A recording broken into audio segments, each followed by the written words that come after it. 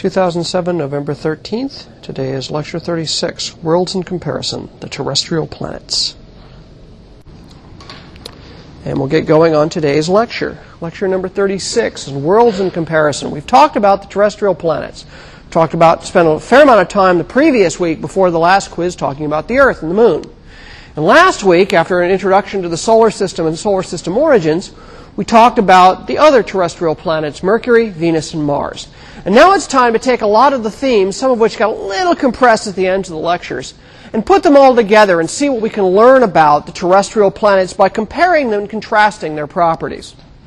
So today's key ideas are as follows. Surfaces and interiors. What we see as far as surface features and as far as interior properties of planets depends upon the size of those planets, as it turns out. Small bodies will turn out to be old and cold. Old surfaces and cold, solid interiors. The larger bodies are going to be young and hot. They're going to have young surfaces and relatively hot interiors. And we'll say a bit about how that comes about. The other big difference and contrast and compare among them is going to be the atmospheres that we find or don't find among the terrestrial planets.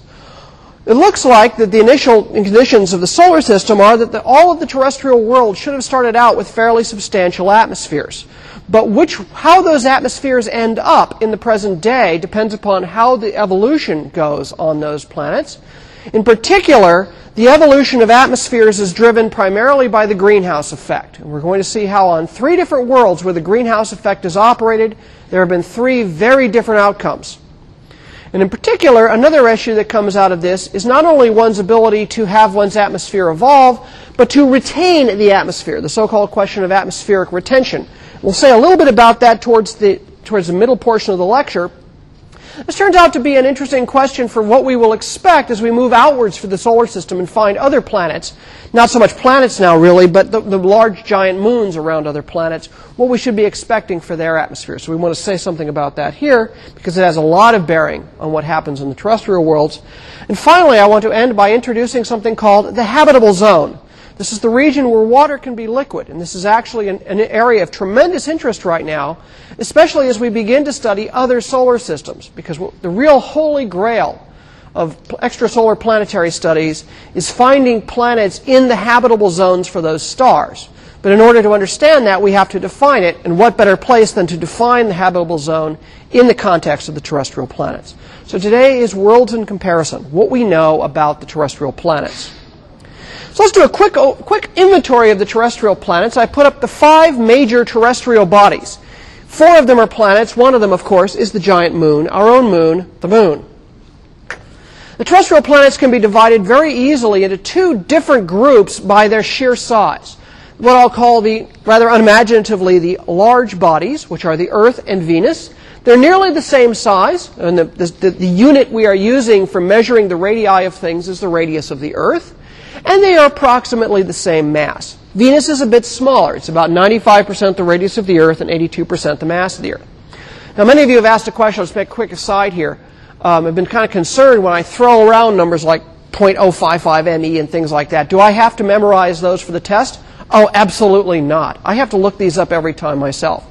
I'm not interested in your ability to memorize numbers. What I'm really interested in is concepts. So just let me assure you, when I throw these numbers up, they're to try to set a quantitative scale in your mind, but I'm not going to hold you to them in terms of, I want you to know the relative bits, but the absolute numbers, I'm not concerned with you knowing those.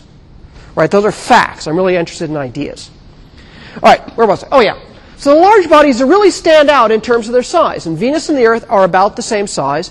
And as these 2 pictures show here, of course, they both have fairly substantial atmospheres. The small bodies are Mars and Mercury, 2 bona fide planets, and our own moon. They range in size from about half the radius of the Earth down to a little over a quarter radius of the Earth, from Mars through the Moon, respectively. And they range in mass from 1/10 of the mass of the Earth for Mars down to only a little over 1.25% of the mass of the Earth for the Moon. And we can see also, looking at these 3 smaller bodies, there's a big contrast here. Relatively young surfaces, heavy atmospheres in the large bodies. Only Mars has any kind of appreciable atmosphere, as shown in this beautiful Hubble picture, but even it, too, is a dry desert world with lots of impact craters. And finally, Mercury and the Moon are completely free of atmospheres, or at least of any kind of atmosphere we're talking about, and they're very heavily cratered, very ancient surfaces. So why is it there's such a stark difference as I go from objects the size of the Moon and Mercury and even Mars to the very different worlds of Venus and Earth, which, of course, many reasons how did they get that way? How did they end up in these very different forms? So we have to speak about the evolution of planets. And remember that I use the word evolution in the original sense of an unfolding. You start with a set of physical conditions, and you allow those physical conditions to unfold in time. And that's what I mean by evolution. There's two types of evolution that we're going to be talking about in this particular lecture today. The evolution of surfaces, which for lack of a better word I'll call geologic evolution. How does the surface change? How is it formed and repaved or not over time? And then atmosphere evolution. How do I go from initial conditions and composition to present-day conditions and composition? How does that system unfold in time as the various processes that work on surfaces and atmospheres play out? So let's start with the planetary surfaces because it's the most obvious thing that you can see on a planet. The surface evolution of the terrestrial planets, and indeed this is going to be true in various restricted ways for almost every other solid surface we see in the solar system, can be seen to be driven by three basic physical processes. Okay? Impact cratering, which basically is anything we're sculpting the surface, plowing it up by hitting it with gigantic rocks from space. Volcanism, in which I bring molten material from the hot molten material from the interior, and I flow it out onto the surface and use it to repave that surface and build brand new rock. Volcanism can either be as a result of simply natural processes, or it can be volcanism following an impact cratering event. For example, on the ancient Moon, the Maria were built by flooding of lava plains after a hole got punched in the crust by a giant asteroidal impact. And finally, there's a third mechanism that can come into play, especially on the larger bodies, and this is tectonism. Tectonism is surface formation, surface repaving due to crustal movement on the surface. Whether I have vertical or lateral movement of the crustal material, that's what sets the evolution of the surfaces. Of these processes, one of them, impact cratering, is purely external, purely random. It basically is whether you get lucky or not with regards to what's going to hit you. But the last two processes, volcanism and tectonism, are driven by internal processes inside the planet. They have to do with whether they're operating. Depends on the details of what the internal structure of the planet looks like. And really, it comes down to answering one question as to whether these processes are occurring: is the interior hot enough for volcanism, and is the interior plastic enough for tectonism? But really, for volcanism, which is the major reprocessing problem, is the interior hot enough for this to occur? After all, if the interior has gotten so cold that it is solidified, you've shut off volcanism completely. It doesn't matter how many times you smack the surface with an asteroid, there's no crust and no lower molten layers to bust through to. If the interior is not molten, the planet ceases to become internally dynamic. So the big question we'll ask is there a difference between these planets because some are cold and some are still hot in the interior? Well, let's look at these small planet surfaces. I sort of half-answered my question right there.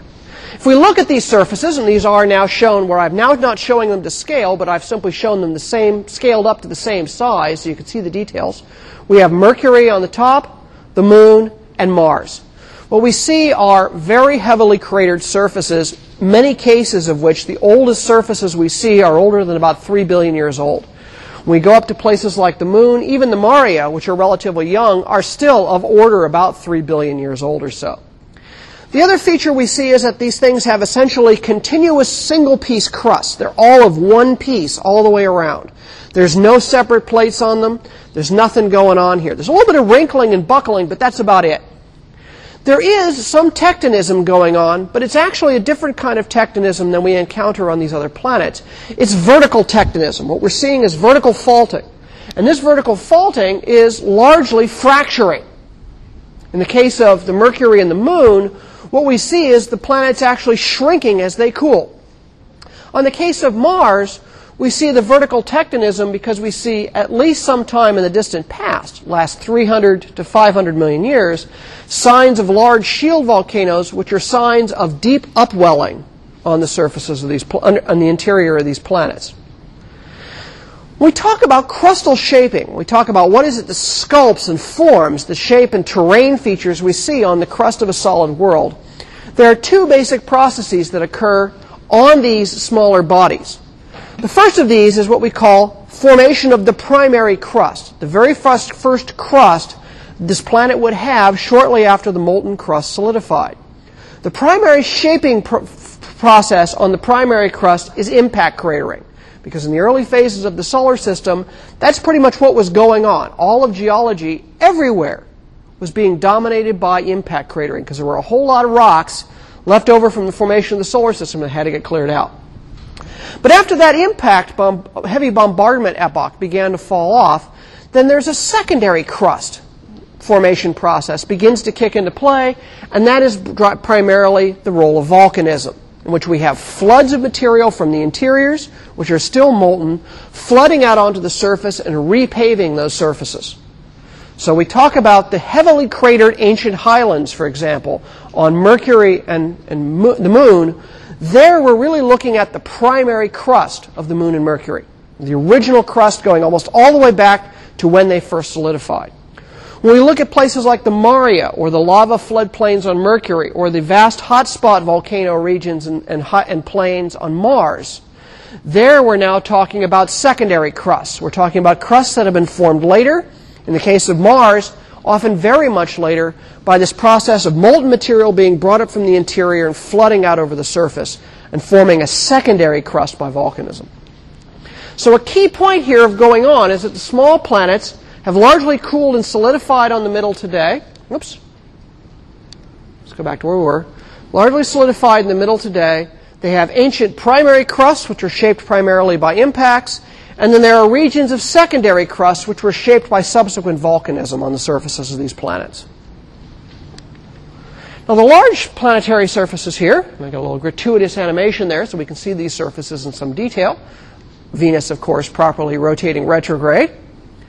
These are very young surfaces. When we look in detail at the surfaces of the Earth and Venus, we find that they are very, very young terrains. We don't find, except in very, very isolated regions, do we find ancient terrains. For example, on the Earth, the average age of the crust of the Earth is around less than 200 million years. Now, it's true that deep in places like the Australian continental shield, Greenland, and the Canadian continental shields, that's where we find the most ancient crust, the rocks that are getting upwards of around 4 billion years old. But most of the crust of the Earth is fairly young. So too on Venus, we find very, very few impact craters. We find a lot of fairly smooth terrains. And the indication from the impact cratering rate on Venus is that most of the surface of Venus was repaved about 500 million years ago. Again, what we're seeing on the Earth and Venus is the introduction of a third important process, forming what's called a tertiary crust. And it's an active tertiary crust in which the crusts are being reformed, perhaps even to this day. There's lots of evidence of volcanism, for example, on Venus, and it's evidence of clear upwelling and downwelling as well, the pancake domes and the coronae.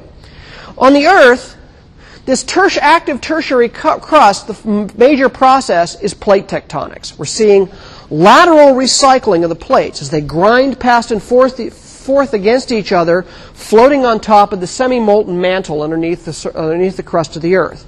In places where the crustal plates are colliding head-on, one of them can actually get pushed underneath the other and gets shoved into the hot mantle and actually begins to melt. In other places, we see the crustal plates pulling apart. Warm mantle material is welling up into the crack and filling in the materials, building brand new crust. So we see ancient crust being recycled downwards, new crust welling upwards, but it's the side-to-side lateral motions that's causing all of the geologic evolution of the surface of the Earth today. All of the major geologic features of the Earth's surface are primarily showing you the effects of a few billion years of lateral tectonism, of this plate tectonics. On Venus, we only have a one-plate crust, but it's riding on top of a still molten interior. Here, because it's a one-plate crust, lateral sliding doesn't do much for us because there's no places for collisions. And what the primary form of tertiary crust building here is going to be upwelling and downwelling, or vertical tectonism. So we see the vertical upwelling that gives us the pancake domes. Places where there's downwelling in the molten mantle gives us the depressions in the ground, the so-called coronae. And so what we see is a lot of vertical motion here, but not a breaking into plates. We don't find chains of volcanoes. We don't find rift valleys and things like that. We just find a lot of big high places and a lot of low places. Whereas on the Earth, we have extremely rich geology as a result of the lateral reprocessing due to plate tectonics. So what's going on? Why is there this big difference between the Earth and Venus and Mars, Mercury, and the Moon?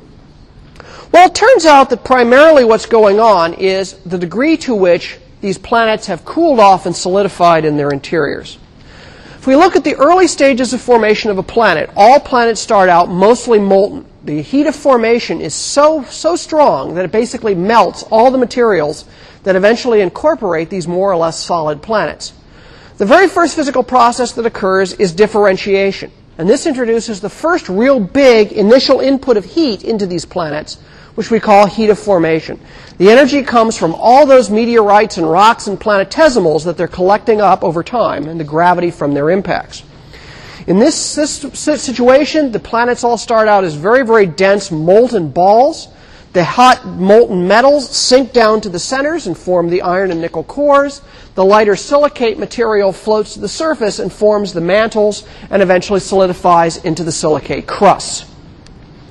The second stage occurs in volcanism in all of these planets, where the mantle is still molten, primarily from internal heating, from the leftover heat of formation, but also from radioactive decay of material trapped inside there. The heat gets trapped from, like all the uranium and thorium decays, and that keeps the Earth and other planets fairly hot.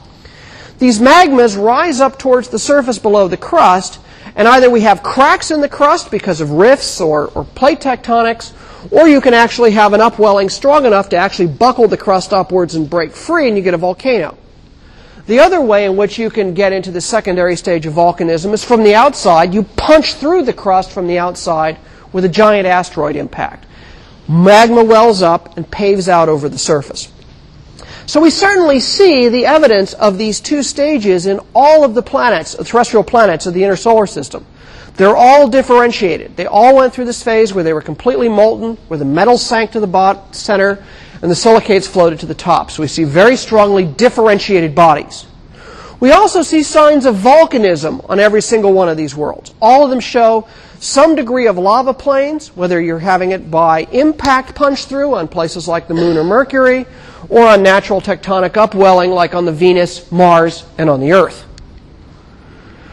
But eventually, this second part here, the stage of volcanism, requires the mantle to still be molten.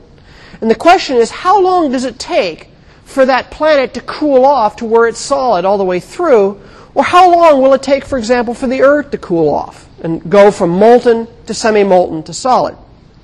This goes back a little bit to something we talked about. We talked about the age of the Earth, and we talked about the Comte de Buffon basically trying to estimate the age of the Earth by asking how long would it take a molten iron Earth to cool off to its current temperature. Well, the physics behind that is basically the basic physics of heating and cooling. What you start with to figure out the cooling time is you say, how much energy have I got? What's my total internal energy? That total energy is going to be a constant times the size of the planet cubed times the temperature. Basically, it's the volume of the planet, how big it is, how much volume it's got, multiplied by the temperature. Remember, temperature is a measure of internal energy. So to a first approximation, and this is only an approximation, the total internal energy of a body will be equal to its volume, which is proportional to its radius cubed, times some measure of its internal temperature. So that's the source of heat. Now, where does the heat go? What are the losses I can get of cooling? Well, the only channel available to me to lose energy is by a radiation. Remember, Kirchhoff's laws told us that the first law is a hot body radiates a continuous black body spectrum. So if you've got a hot planet in cold space, its surface is going to radiate like a black body. What is that energy loss rate? Well, it's simply the surface area of the planet, 4 pi r squared, for spherical planets, of course, multiplied by the amount of energy radiated per unit area on the surface of a hot body. That's the Stefan-Boltzmann law. And that means that the amount of energy per square centimeter is this constant sigma times the temperature of that body to the 4th power. So this gives me the total amount of energy being lost every second from the center.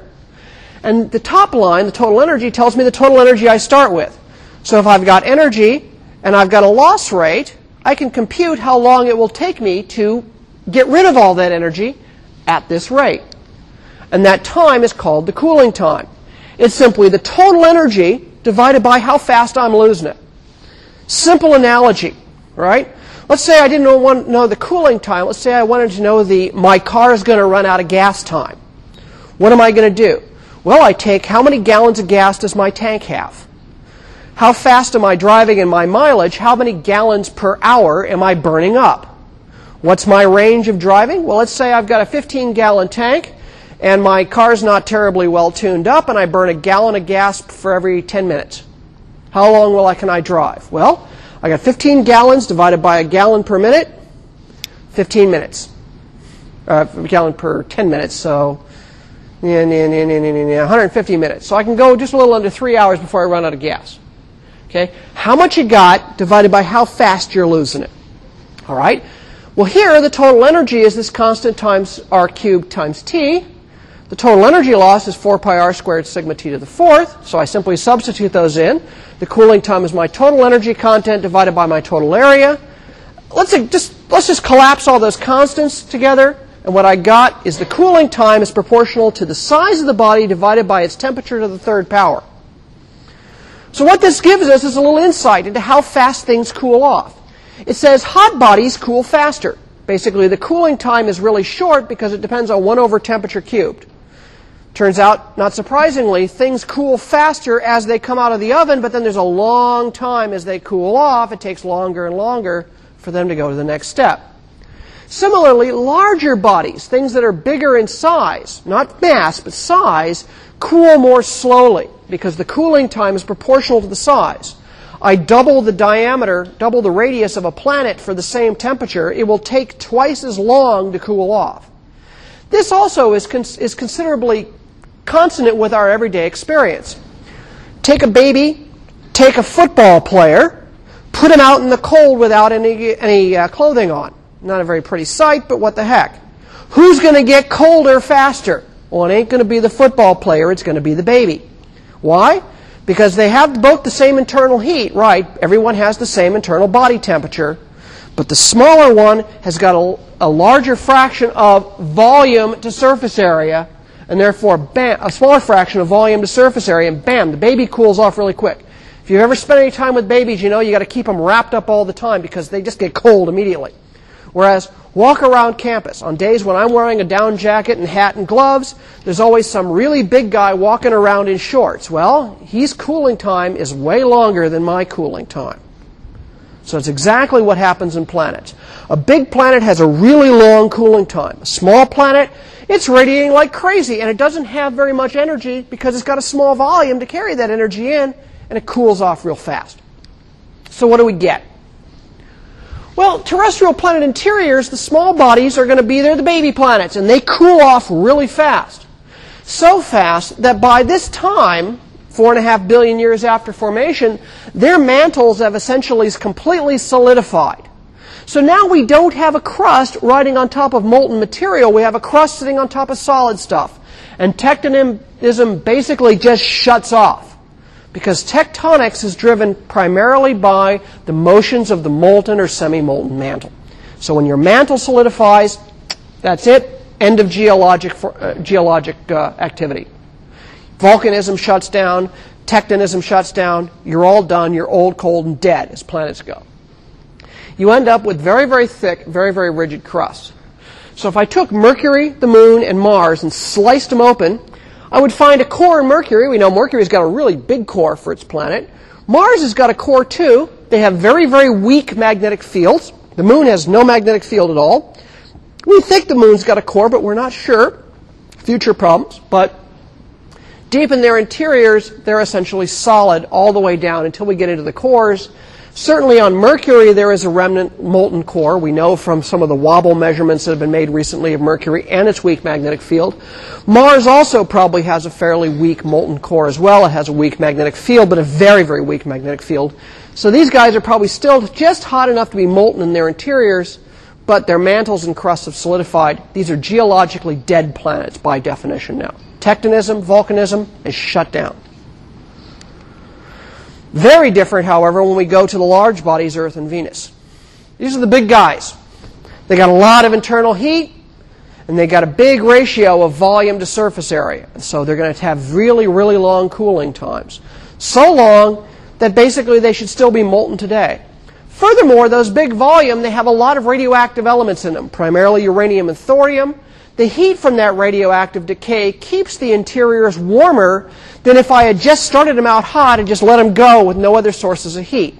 So when you add the big bulk and big volume with the long cooling times, plus an additional source of internal radioactive heat, these guys are still molten in their interiors. The Earth has a solid inner core of iron, an outer liquid core. That's why it's got a very strong magnetic field.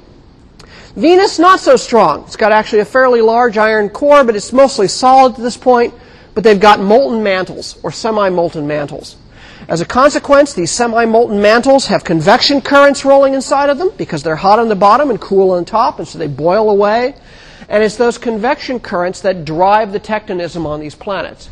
In the case of the Earth, it's the plate drag that causes the plates, the 16 tectonic plates, to go sliding around each other, around, giving continental drift and all of the effects we get with plate tectonics of earthquakes and volcano chains and all that good stuff.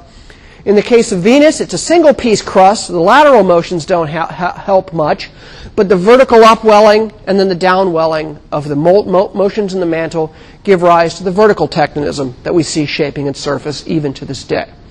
So, small bodies, cool fast, their mantles solidify, they're old and cold. Their surfaces haven't had volcanism, even if it is punched through the surface volcanism in many hundreds of millions or even billions of years, they're old and cold.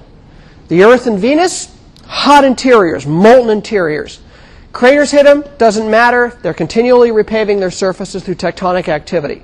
Sometime in the distant future, however, eventually the Earth and Venus will cool off and solidify, and they will be big and cold and dead rather than small and old and cold.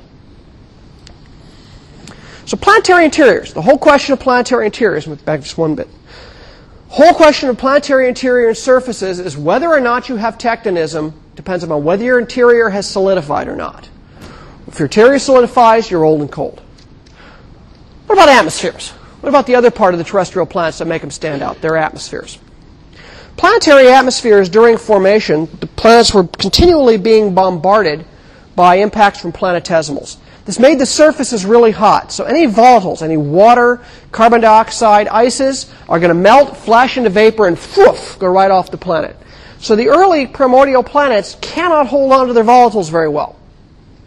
If you want, furthermore, they're kind of forming in the wrong place for volatiles anyway, because they're in the hot inner portions of the solar system where you don't get many volatiles. All the volatiles are out way past the frost line. They're out in the asteroid belt and beyond. So the only way you're going to get at volatiles back on these planets is going to be delivered later by impacts from stuff coming in from the outer solar system. So after the initial molten phases are done with and the surfaces begin to cool off a bit so that you can actually have something go on, there are a series of processes that occur that allow for primordial atmosphere formation. The very first blankets of gas they build around themselves. The primary probable source are comet and probably frozen asteroid impacts from the outer solar system. Comets and frozen asteroids are very, very rich in volatiles. When they impact on the Earth or the primordial terrestrial planets, they deliver those loads of volatiles to the surface now. So that's probably the primary source of where most of the volatiles we see, the water, the carbon dioxide, etc., that we see on the Earth and the inner planets come from. The other place where we can get some gases is from the interior. Gases like water vapor, carbon dioxide, nitrogen, and so forth are easily dissolved in liquid rock. If the liquid rock is deep in the interior, the gases can't make it to the surface to escape, and so you get a reservoir of those. As volcanism occurs, you bring this dissolved gases in the rock to the surface, suddenly expose it to practical vacuum, and it says, just like opening up a can of soda pop, where you've got a lot of carbon dioxide dissolved in the water under pressure. You get carbon dioxide and water vapor and stuff dissolved under pressure in volcanic magmas. It reaches the surface, and poof, you pop the top off, and the gases just blow out.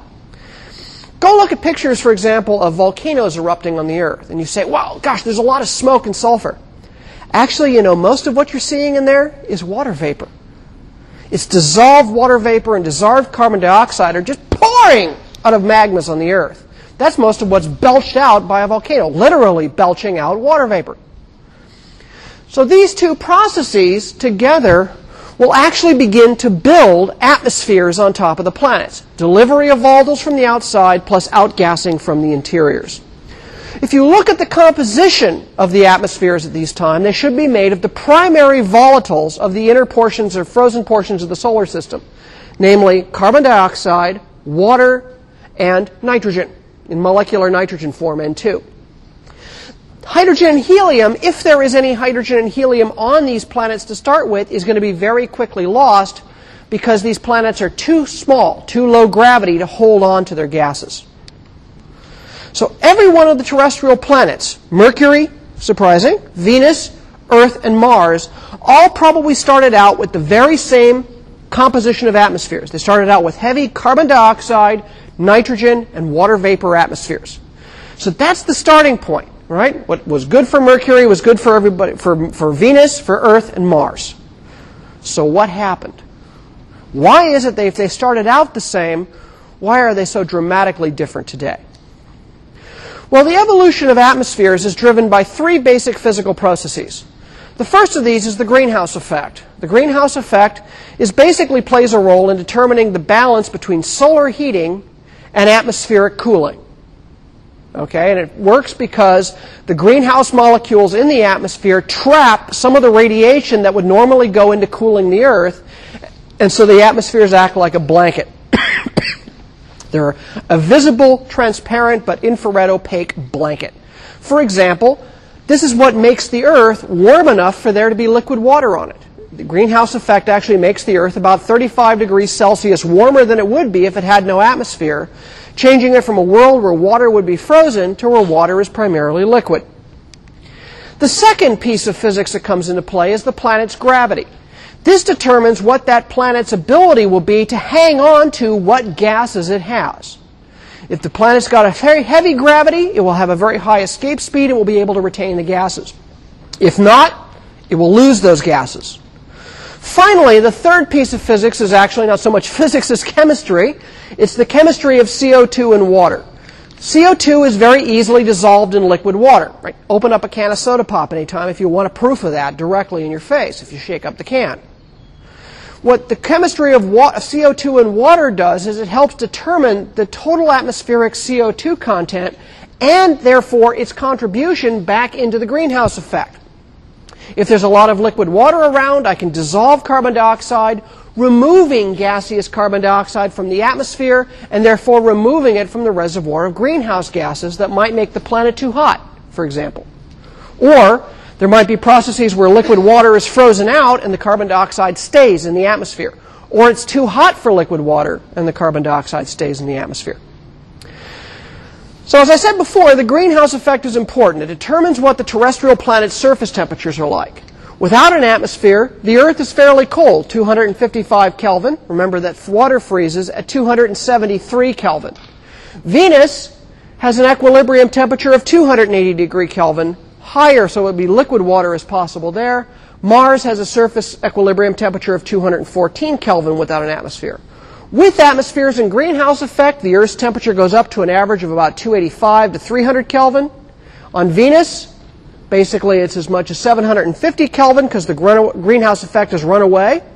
And on Mars, it's only a very slight temperature differential. In fact, there's some people who argue there's no greenhouse effect going on Mars at all. It's still controversial. However, these temperatures determine the state of water. On the Earth, water can be liquid. On Venus, it's too hot for liquid water, and water must be a vapor, or gas, if you will.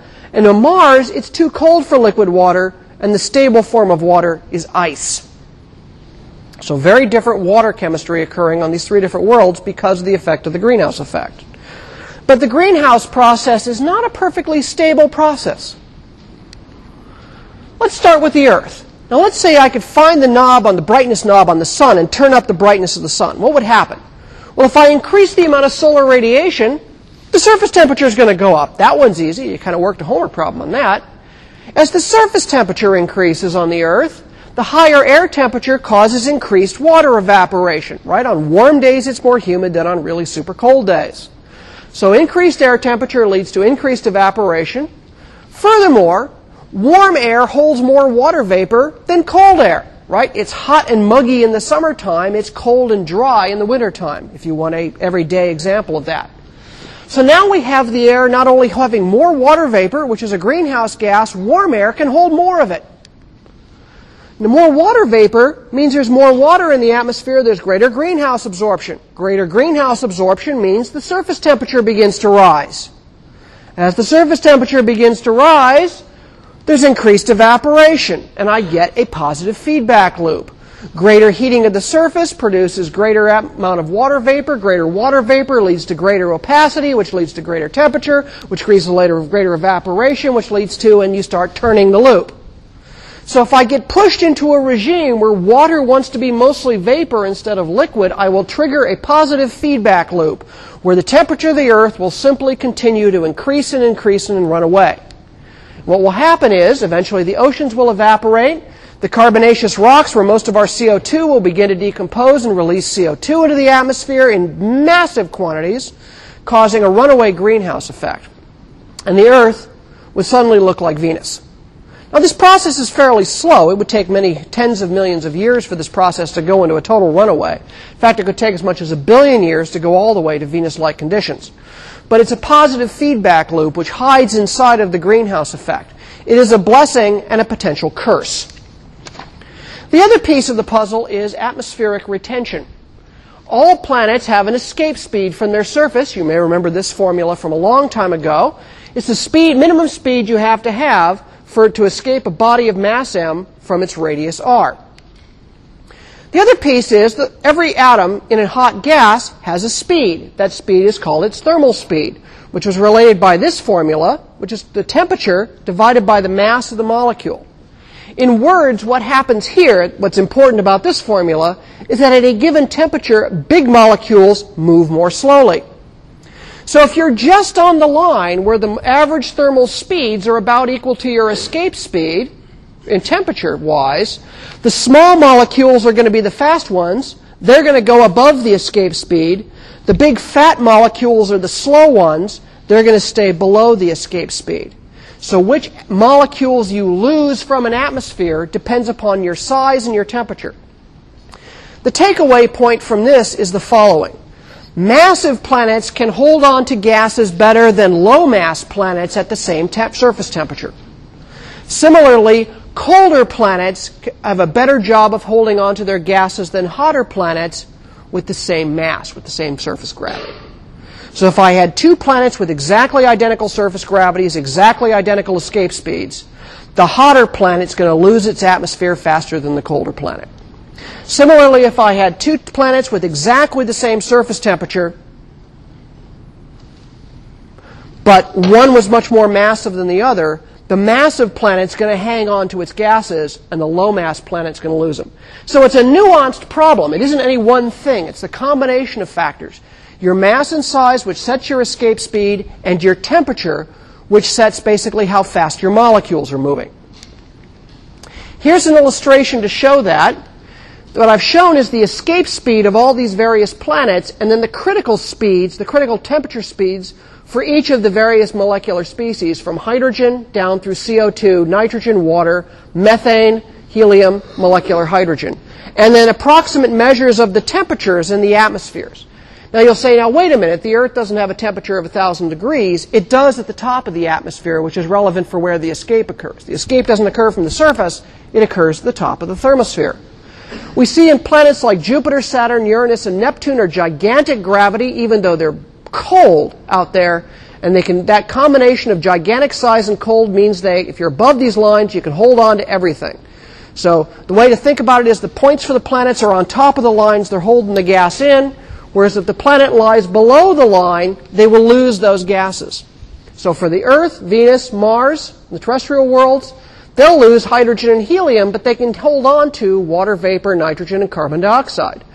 Mercury's gravity is so low and it's so close to the sun that it will actually lose water vapor and carbon dioxide, and nitrogen, but barely be able to hold on to carbon dioxide, whereas the moon loses everything.